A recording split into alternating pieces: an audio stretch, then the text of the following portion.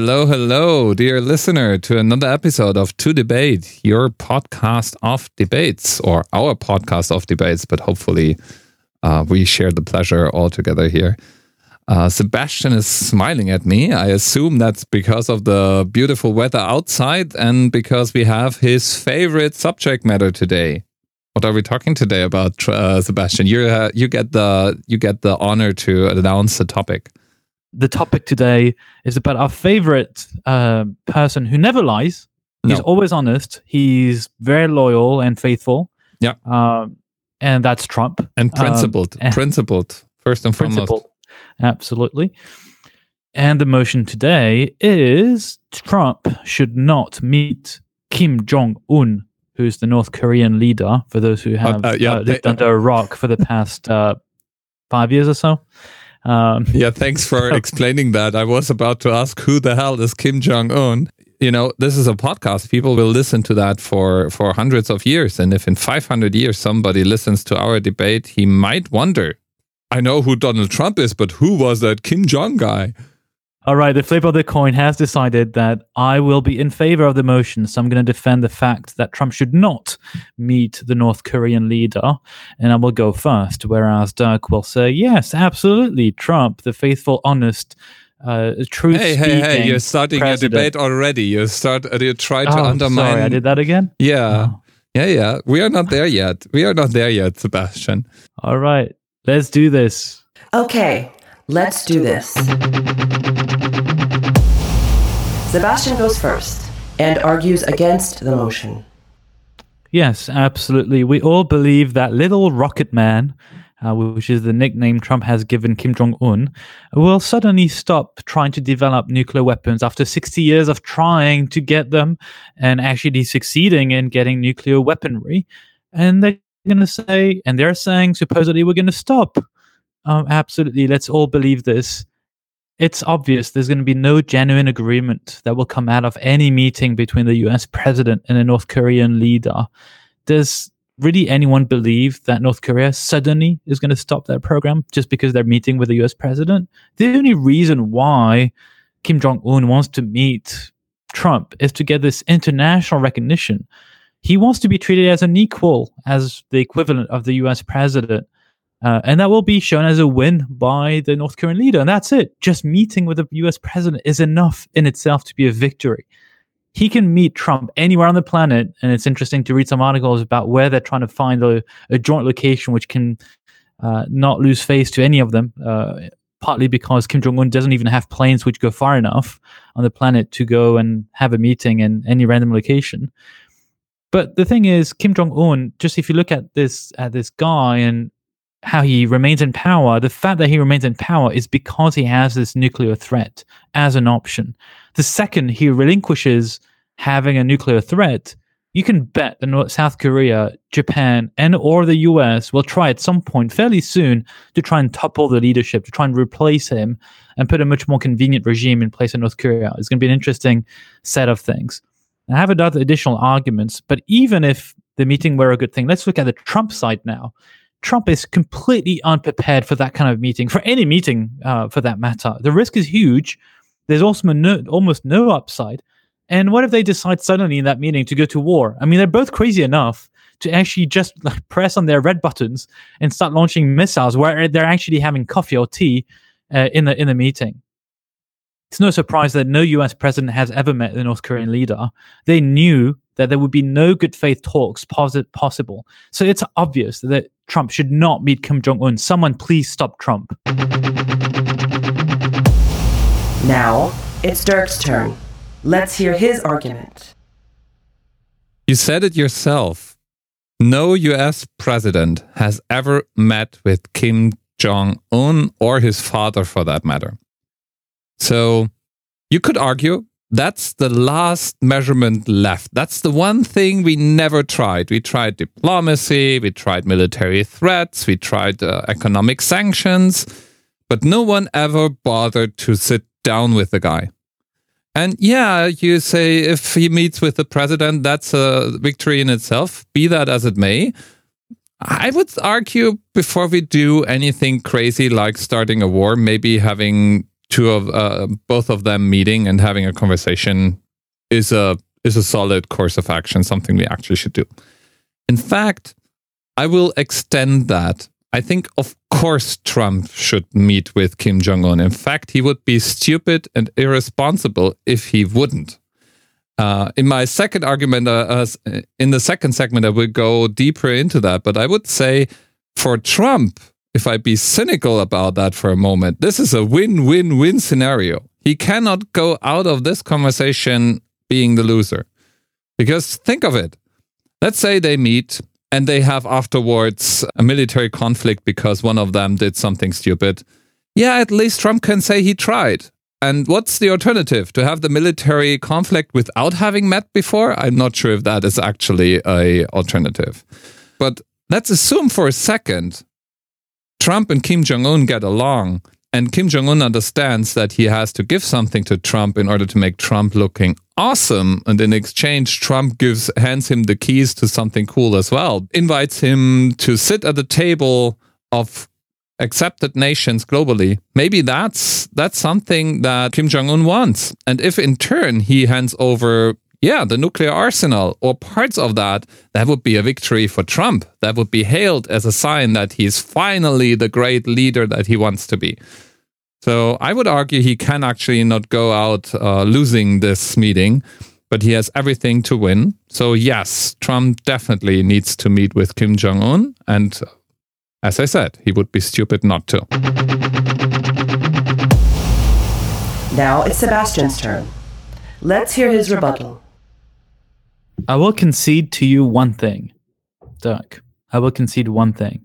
I don't agree with you, but I concede one thing. That is always preferable to know what your enemy thinks of you, what your adversary has in mind, and it's always worth talking to them. However, in this case, there's a lot of undersurface or image aspects that can go very wrong or can be used against you. So that's why in a number of occasions in the history of diplomacy, you have secret talks. In fact, as we're recording this, it's mid-April. Just a week ago or 2 weeks ago, the director of the CIA has met the North Korean leader in supposedly secret talks. Within 10 days, everyone's already aware of it, which shows that it's complete. Trump's administration is useless at keeping even a secret. And the whole point was exactly to try and keep it confidential. Otherwise, there's no point. So I think it shows not only the lack of professionalism on the Trump administration side, but in general, I would agree that discussing with your opponent makes sense, except don't make it public. There's too much to lose here. And you want to be very careful about the publicity. So I will concede that it's useful, but I will not concede that it's useful to do it publicly, especially with someone as uncontrollable as Kim Jong Un. Of course, because Trump is totally controllable. The reason why I'm paused here is to show you that both of these guys are actually loose cannons. They say whatever they want, even despite the recommendations of their chiefs of staff, or their close allies. They just play by their own rules, and even their own administration has no idea what's on their mind. So things can go very, very wrong. I'm quite adamant about this, and I think North Korea has one real objective, which surprisingly seems, when I read the news yesterday, again mid-April, that it seems that North Korea no longer wants the US, or doesn't make it a condition for the US Army to leave the region. Now, that seems very surprising to me. I beg to differ. I'd like to see more about this, because if anything, when I prepared this recording, that was already a few weeks ago, I was analyzing what does North Korea really want in all this. And I think what they really want is to get the US out of that region. They want to have them out of South Korea, out of the Pacific Ocean, and too close to North Korea to threaten them and basically take over North Korea's leadership. And suddenly, apparently yesterday, they would no longer want that. I mean, it's the second thing which makes it too good to be true. Suddenly, they would relinquish wanting to have nuclear weaponry. Secondly, they would not want to have the US out of the region anymore. I mean, come on, who are we fooling around? I mean, this is a massive joke that I think Kim Jong Un is playing on Trump and the rest of the world. So if anything, we're looking at like fools, and there's nothing to gain here. I think there's actually quite a big risk at having North Korea being considered a decent country that we can negotiate with. No, we can't negotiate with them. And that actually comes back to the debate that we had a few months ago about whether we should anticipate and actually bomb North Korea in anticipation before they actually do something crazy. So I refer our listeners back to that debate because obviously we cover everything and anything in todebate.net. Next up, Dirk. History shows that it's not for the observers to decide whether or not a leader or country is worth or capable of negotiating. Fact of the matter is, there's North Korea, and it's been there for several decades. And by now, they not only have the largest standing army of this planet, no, they also probably have nuclear weapons. So it doesn't matter what you think or I think about Kim Jong Un's or Donald Trump's psychological ability to negotiate. They are a country there, and other large countries, like, for instance, China, seem to believe that they can negotiate and talk with Kim Jong Un and North Korea. So I think it's time that we go off our high horse. And we have had talks with irresponsible, murderous leaders in the past when it served our purposes, and we will continue doing so. In case of North Korea, I think having Trump and Kim Jong Un in one room together talking, that's the theater for the masses. What that also means is a full-blown conference, as these meetings always are.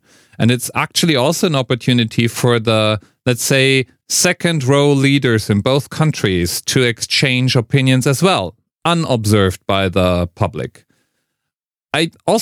Many of the meetings and things that leak and are published, I'm not sure if all of these are really accidentally published. I give you that the Trump administration is apparently not very good in controlling pretty much anything, but I also doubt that everything happens just out of accidents. Kim Jong Un, as well as Trump, have everything to win and nothing to lose. Both of them lose when they have a nuclear war at their hands. Both of them lose when they kill millions of people. And if we assume for a second that they are not as crazy and irresponsible as we like to think, or as we sometimes believe, then sitting together and having a conversation over what they really want may be just the right thing to do. Imagine they are smart enough, both, and Trump and Kim Jong Un basically agree in secrecy that Kim Jong Un gives Trump what he wants and Trump gives Kim Jong Un what he wants, and they walk out of this room with a deal. Trump is a hero. Kim Jong Un saves face. Everything resolved. I agree that this is probably not going to happen, but I do think it's one of the potential outcomes that makes it very desirable for Trump to go there and have that conversation.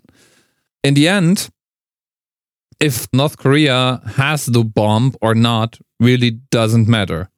What does matter is that they force themselves on the table. We have to deal with them. We have to talk with them.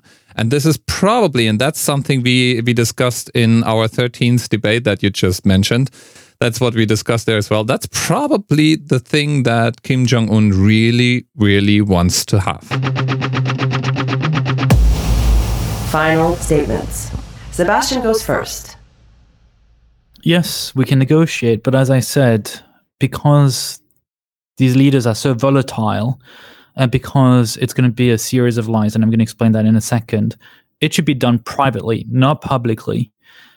And the reason for that is to avoid using the image of a high-level meeting for other purposes than actually coming to a deal. And who are we fooling anyway? What kind of deal can we come to? Pakistan, Israel supposedly don't have nuclear weapons, at least officially, but we all know that they do have it. Do you really think North Korea is going to say, "Oh, we're going to stop our building nuclear weapons"? Of course not. This is the only way. If I'm a dictator, and you can read the Dictator's Handbook, which is a very insightful book from 2011, it's obvious that this is North Korea's leader's wild card. He needs this to remain in power. So I actually completely disagree that Kim Jong Un has nothing to lose in killing millions of people. He doesn't care. It's not what he needs to stay in power. If anything, North Korea has had millions of people dying from shortages of food, and he doesn't care about that. It's a way for him to remain in control of the country. So they're not the right people to negotiate anything or even to talk. with one another. I'm perfectly fine if Kim Jong Un plays golf with Trump at one of his resorts anywhere worldwide. That could be very funny to actually see in a photo or a video, but that's it. Otherwise, Trump should really not meet Kim Jong Un. Both are completely uncontrollable and volatile. Dirk. I'm surprised that you didn't bring one argument that I would have brought if I would walk in your shoes. You didn't tell me that it's for the Western world just not appropriate to meet with somebody as violent and as unmoral like Kim Jong Un. That would be my argument, actually, against the meeting. But the fact of the matter is, everybody else met with the guy already. And history is repeating itself at this point. We don't remember that because we are too young, but China has been exactly in the same position. They developed the bomb. And the US was at the brink of a war, discussing whether or not to strike first or have talks with them. And US presidents have refused to talk with China until Nixon came along and famously flew over and had a summit with them. And see where we are. We didn't spiral into a third world war with nuclear weapons. And yet, even though China is not exactly the poster child of human rights, we actually contained that situation to the better, I would say. So yes, Trump needs to go there and have a conversation. He has nothing to lose and everything to win. And if it comes to a military conflict, then this is something we were heading towards anyway. So it's not Trump who makes that difference there. Thank you very much.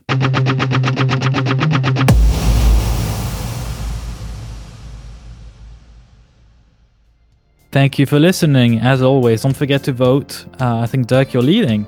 You're leading by one debate, if I'm not mistaken now. Because the last one you have... Yeah, I do check. Hey, this is a competition. So, our dear listeners, you're free to vote. There's no consequence whether you vote for Dirk or for me. Whether you know me personally or not, I promise you're allowed to vote for whomever you want. Thank you for listening. Bye, Sebastian. Bye-bye. Cheers. Cheers.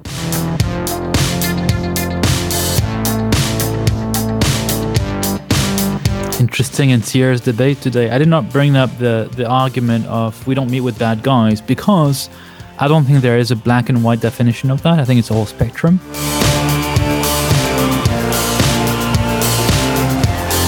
I'm just saying both of them are just not fit for the role, basically, to be able to talk to one another. They can play golf, they can talk about Bitcoin trading, they can play video games together, they can go skateboarding together. I mean, but this is whatever. Not our place to decide, right? They are leaders of their country. So this is their job. This is their role, playing theater for the masses, which, by the way, is what I believe this is.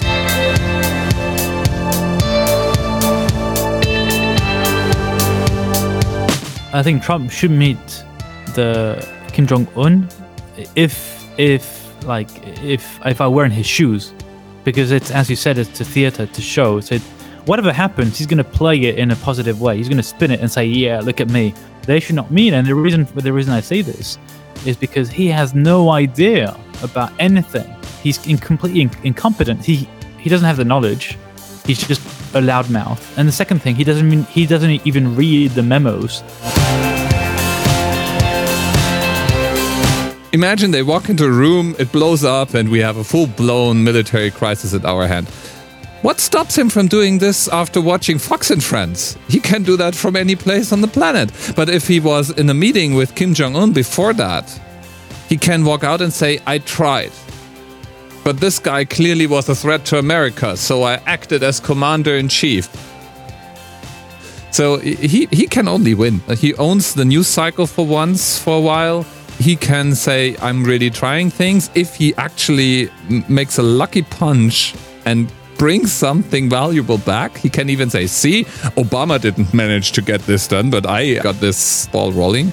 I totally see why he's doing it. I think it's useless theater for us. We should better focus on something else, but that's a different story. I think, I don't disagree with what you're saying. It really depends on the perspective you're taking, whether you're looking at Trump, his administration, or maybe even the Republican side of things versus the rest of the world, basically.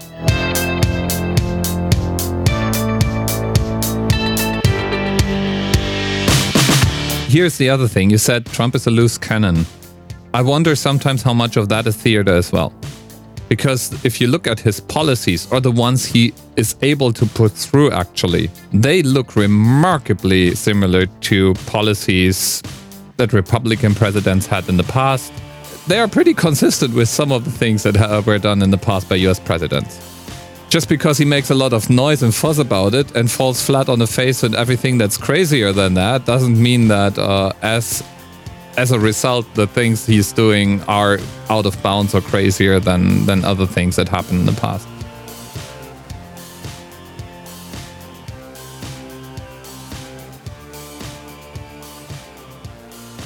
If anything, then they are pretty easy to calculate in their desire to look good. Both want to be supreme leaders in the end. And that makes them actually easier to understand than some of the other people where you wonder what's the motive. That's a good point. I don't think they're crazy as such. I just think Trump is stupid. Sorry to say it so bluntly. And he has all the words. I think he's smart, but in a political way. But I don't think he's intellectually smart. But that doesn't mean that, case in point, he didn't need to have that to come in to get the power. And probably the same with Kim Jong Un. I don't think he's intellectually smart.